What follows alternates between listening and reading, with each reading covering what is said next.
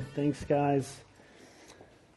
When the topic of the church comes up, maybe over this Thanksgiving, people are talking about what's going on in their lives, and the topic of the church comes up, what is your first reaction? Is it a positive reaction, or is it a negative reaction? My guess is, with as many people as in this room, there's a gamut of responses, from positive to very negative and everywhere in between.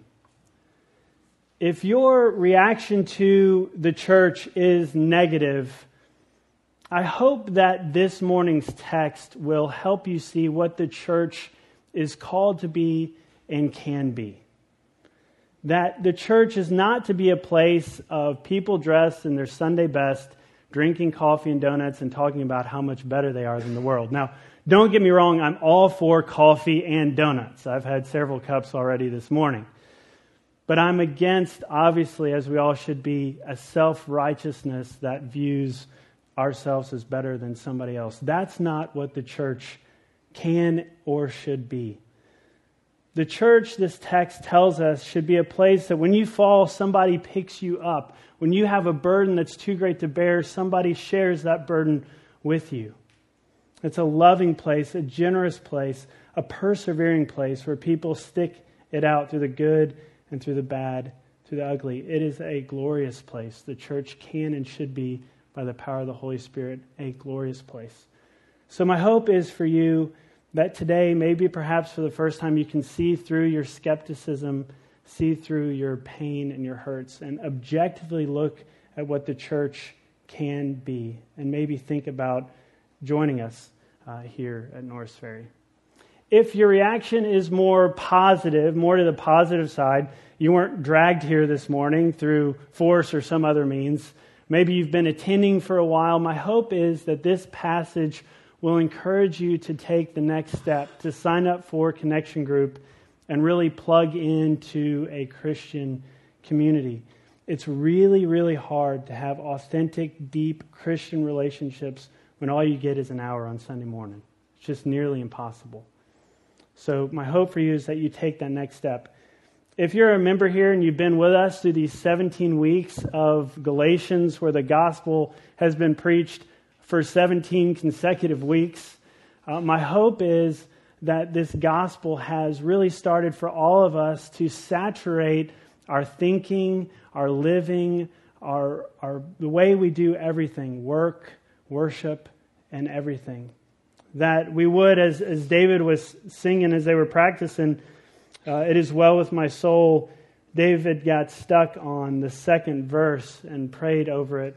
But that as we sing this, my sin, oh the bliss of this glorious thought, my sin, not in part but the whole, is nailed to the cross, and I bear it no more. Praise the Lord, oh my soul. That truth, that gospel truth would transform us. And the message of this week's text, Galatians 6, 1 through 10, is that the gospel changes lives, yes, but it also changes relationships, churches, and communities.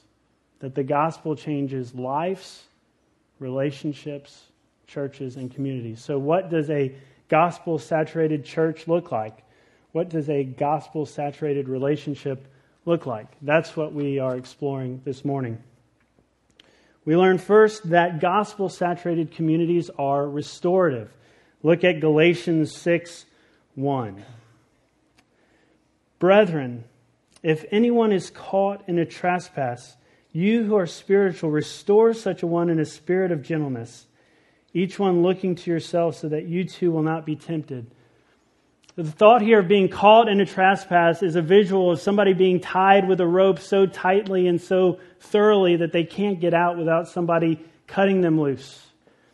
It's a reminder that we are daily in the midst of a spiritual battle between good and evil. We have a real enemy. We read in 1 Peter 5:8 that our adversary, the devil, prowls around like a roaring lion seeking someone to devour. Seeking someone to devour.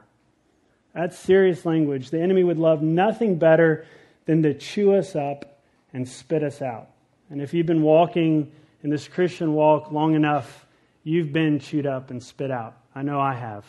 There are times in this Christian walk where we get entangled in sin and we get beaten up, bruised, battered, bloodied, and we need somebody to come with us, and we need someone to restore us. So when we see our brothers and sisters caught in a sin, we're to restore them, and we are to seek restoration. The word restore here really is a term that's talking about setting a dislocated bone. If you've ever seen a shoulder get jacked back into socket, it is not a pleasant thing. Actually, it looks really painful. I've never had it happen to me, thankfully. But the relief on the flip side of the pain is so worth it. And in the same way, when we have fallen, gotten caught in a sin, we've been dislocated from the freedom that Christ has purchased for us, from the community that we've been created to be a part of. And we are to go and restore our brother and sister. But we're to do so in a spirit of gentleness. This doesn't mean that we're to turn a blind eye and pretend like the sin isn't there, but we're to do so in gentleness, in love. We're to speak the truth in love, in patience for the purpose of restoration. I was changing Trip, my little 17-month-old boy, this morning, and he doesn't like changing his diapers first thing in the morning, and he's, going spazzing out everywhere, and it's tempting to just get flustered, especially on a Sunday morning, but it's supposed to be gentle and change the diaper. That's the spirit of gentleness that we're called to. We're also supposed to do so with a extreme awareness of our own weakness. Galatians 6:1 says that we're to look to ourselves so that we will not be tempted. None of us have any grounds to be self-righteous. The only reason we're not caught in the exact same sin in the exact same degree is the mighty, awesome grace of God. But for the grace of God, we would be the person being restored rather than the person doing the restoration. Well, restoration can happen in this serious degree when we get caught, where we can't get out without somebody else's help. It's really best done voluntarily and frequently. And that's really what we want happening in our community groups.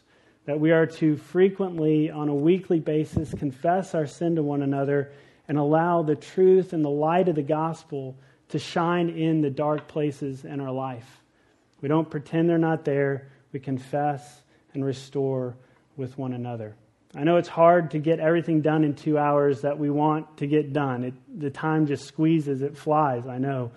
But I found that if you break up in guys and girls, it really creates an awesome environment where there can be a deeper level of transparency, confession, and restoration, where we speak the word over our sins and restore one another. The gospel-saturated community is restorative. We're also to be burden-bearing people. Look at Galatians 6:2. Bear one another's burdens and thereby fulfill the law of Christ. The word here, burden, is really a big rock or a weight that somebody had to carry for a long period of time. It was an oppressive burden that really no one could bear by themselves. You don't need me to stand up here and tell you that life is hard. Many of us, been to funerals of those who we've loved deeply. I've buried all 4 of my grandparents since Ashley and I have been married in these 11 years. We've all been on the phone or email correspondence when someone has gotten cancer or another life-threatening disease. Just recently, many of you guys know Chris Hanchy. He just was diagnosed with cancer over in Ruston, a man who influenced my spiritual life greatly. We've all walked with our friends through painful divorces or have walked through that ourselves and seen the devastation and pain and hurt that flows from that. We've all experienced work situations, or a lot of us, that seem oppressive, like there's no end in sight, that it's going to crush us. And I've shared my struggle with that. These burdens are heavy. They're more than we can bear alone. We're to share these burdens with one another. We're to walk with one another through these burdens. We're to practically meet the one another's needs. We are to pray for one another, sacrifice for one another. And as we do this, Paul says we fulfill the law of Christ. That is the law of love. The law of Christ is the law of love.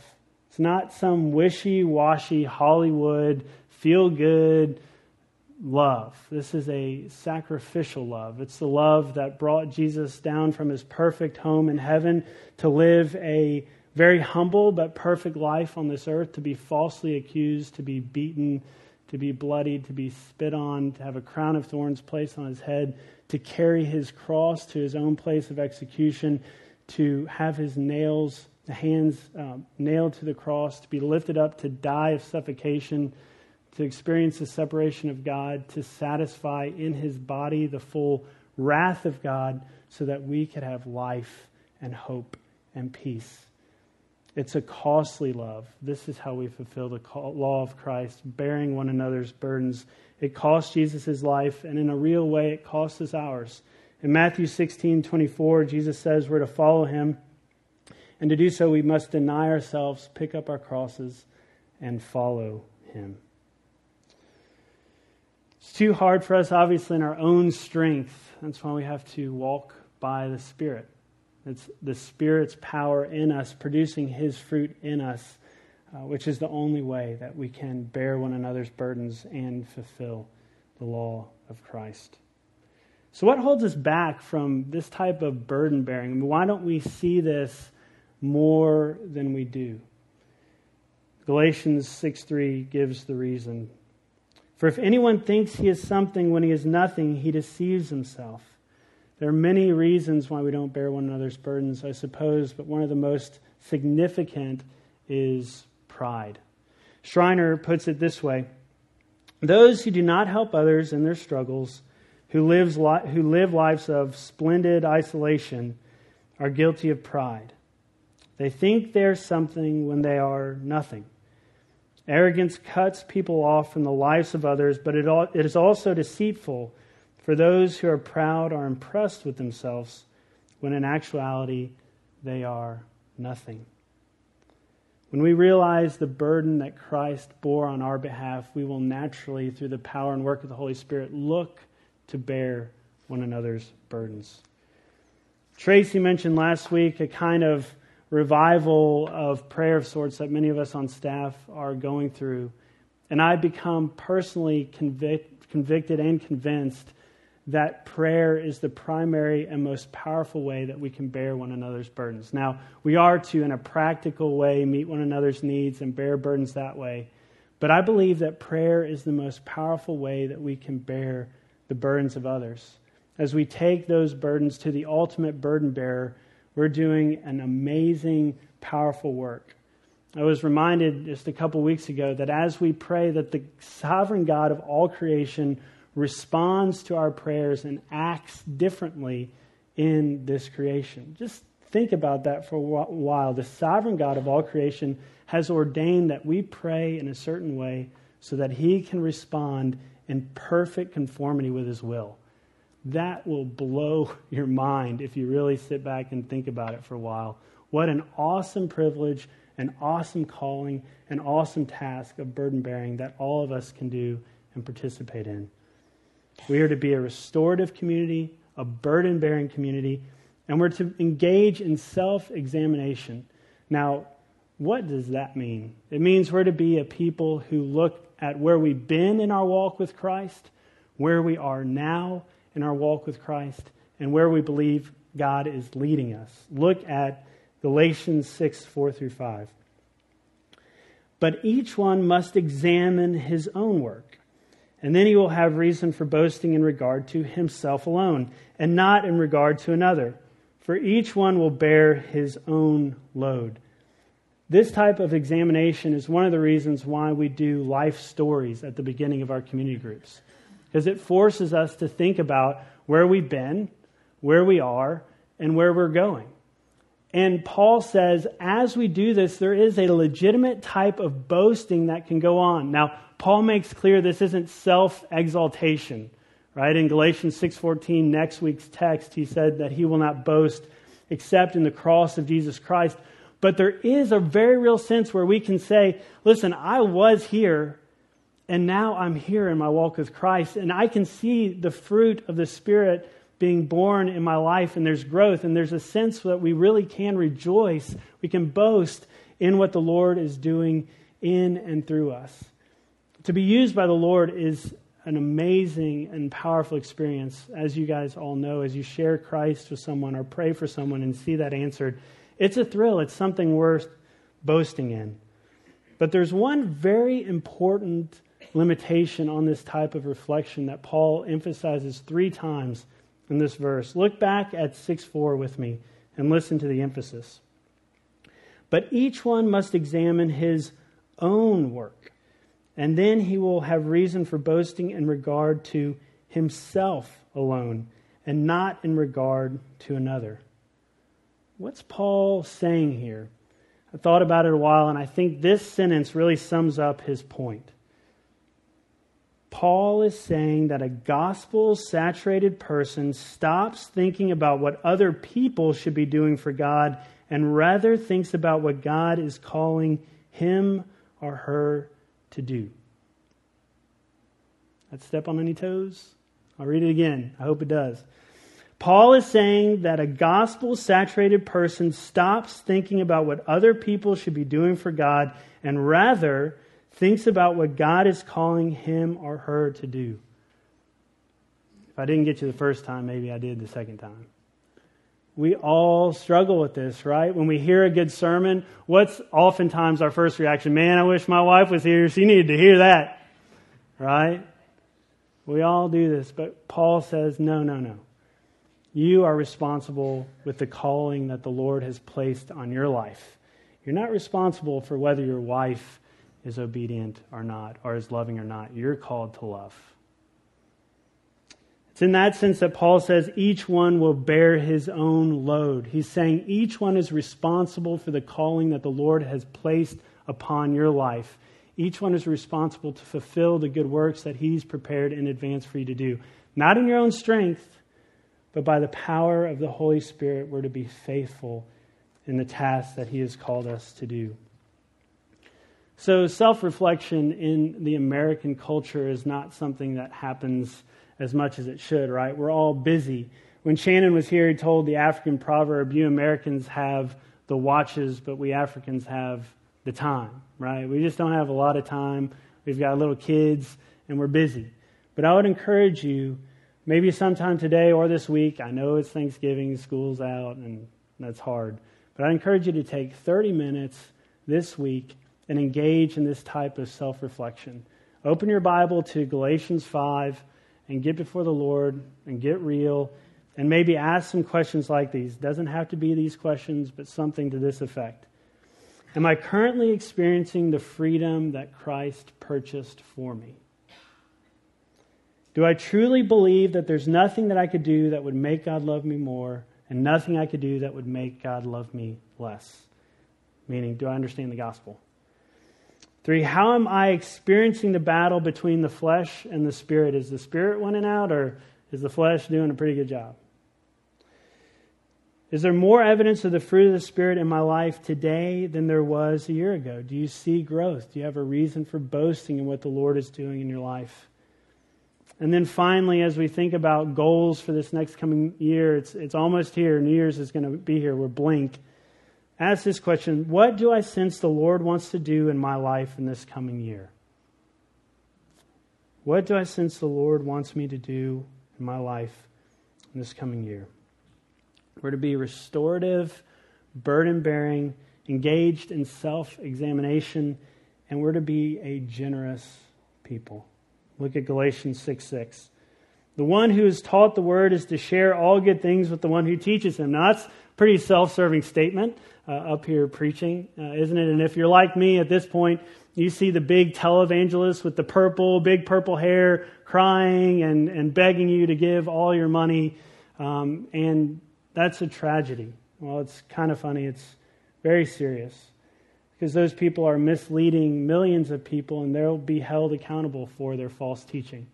But it's tragic in our context in a more practical way because churches like Norris Ferry, responding to that type of abuse, tend to separate and shy away from talking about money because we want people to understand the gospel without all that baggage. We don't want it to be mixed together. But the negative consequence of that is that the Bible talks a lot about our relationship with money. Jesus was obsessed with the topic. He wanted us to have a healthy relationship with our stuff. So here it is, Galatians 6:6. Conveniently, Tracy's out of town. I get to talk about it. But it's pretty simple. What he's saying here is that those who are taught the Word of God are to share with those who teach. So yes, that means in this context that there are salaries that the people on staff, if you guys don't give, we don't get paid. There are electric bills that if you don't tithe, then these lights don't go on and these lights don't get changed. And the mics and the AV equipment, et cetera, et cetera. The donuts and the coffee, if you guys don't tithe, those don't get bought. So in a very real and practical way, if you're part of a community of faith, you're called to participate financially. But the principle is way, way bigger than that. Jesus said in Matthew 6:24-27, "No one can serve two masters, for either he will hate the one and love the other, or he will be devoted to one and despise the other. You cannot serve God and wealth." The gospel will change how you view your financial resources. Just as every breath, every heartbeat, every lucid thought, every good relationship is a gift from God, so is every penny, every dollar, every bank account, every home, every meal, fill in the blank. It's all a gift from God. It's all God's. We're just stewards of His resources. So if you're like me at this point, I'm typically wanting a rule. So how much do I have to give to be good with God, right? So I can check that off my list. I'll give, 10%. I can do whatever I want with the other 90. What do I need? What do you want, God? But the New Testament is exactly the opposite. It's intentionally silent on exactly how much we should give. That's not how the gospel works. We don't create a rule that we can fulfill and thereby justify ourselves. Right? It's messier than that. We've plugged J.D. Greer's book, Gospel, Recovering the Power That Made Christianity Revolutionary, several times through this series, and I'm going to shamelessly plug it again, particularly chapter 8 on extravagant generosity. He asked several questions that as I was reading it, preparing for this message, really, really struck me. And one of those most particularly was, whose kingdom are you building? He explains it this way. The most fundamental question every disciple of Christ must ask himself is, which kingdom is his primary pursuit? Quit thinking so much about the amount you're giving and instead think about the kingdom you're pursuing. Following Jesus means seeing your life as a seed to be planted for God's kingdom. Did you get that sentence? Following Jesus means seeing your life as a seed to be planted for God's kingdom. So ask yourself, what have you done with the majority of your resources up to this point in your life? And how are you leveraging your talents now for God's kingdom? It's not clean and black and white. It's messy. So where do you go from here? I'd just say seek the Lord. Pray and ask Him how He would like you to use the resources that He's blessed you with. Ask those around you in your life, let's work this out together. How am I supposed to do this? It's hard. It's messy. But we are called to be generous people. We will be if we understand the gospel. So we're called to be restorative, burden-bearing, self-examining, generous. And we're also called to be fruitful. Look at Galatians 6:7-8. Do not be deceived. God is not mocked. For whatever a man sows, this he will also reap. For the one who sows to his flesh will from the flesh reap corruption. But the one who sows to the Spirit will from the Spirit reap eternal life. Paul is clearly looking back to Galatians 5:19-23 when he set forth the deeds of the flesh and then the fruit of the Spirit and contrasted them. As we saw, the deeds of the flesh leads to this downward spiral of depravity and disintegration and unraveling of everything that is good in life. The sin just pulls everything apart, while the fruit of the Spirit brings it all back together. Jesus said He came to give us life and life abundantly, and that's done when the Spirit is in us, producing His fruit through us, His love, joy, peace, patience, kindness, goodness, faithfulness, gentleness, and self-control. As his fruit is born in us, then we will live. We will bear life.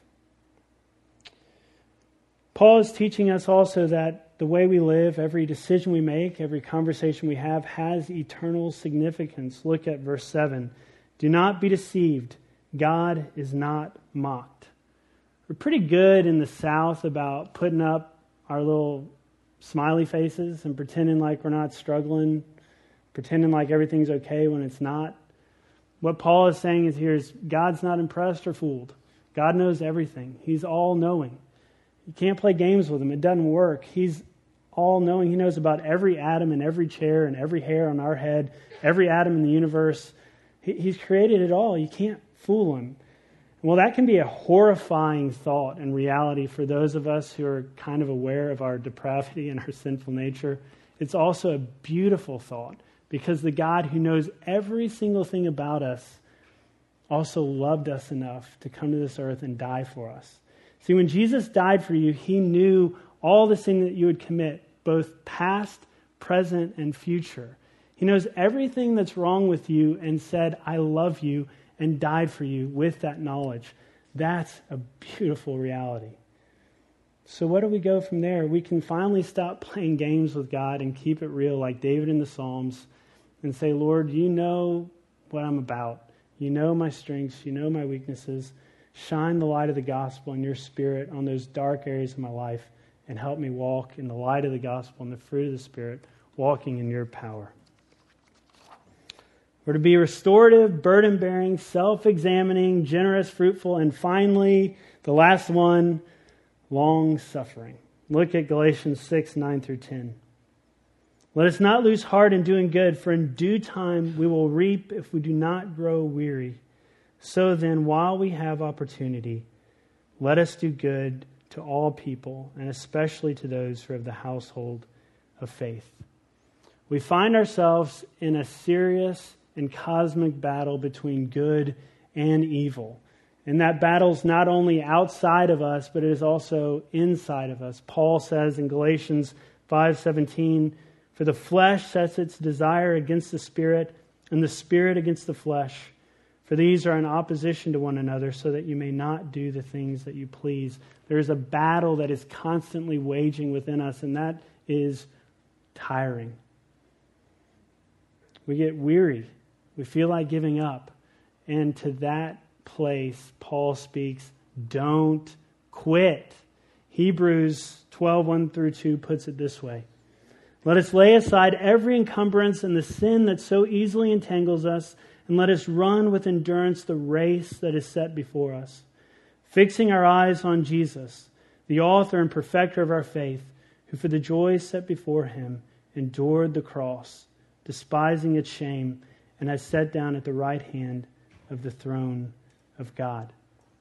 We're to endure and do good works while we have the opportunity, Paul says. Think about that.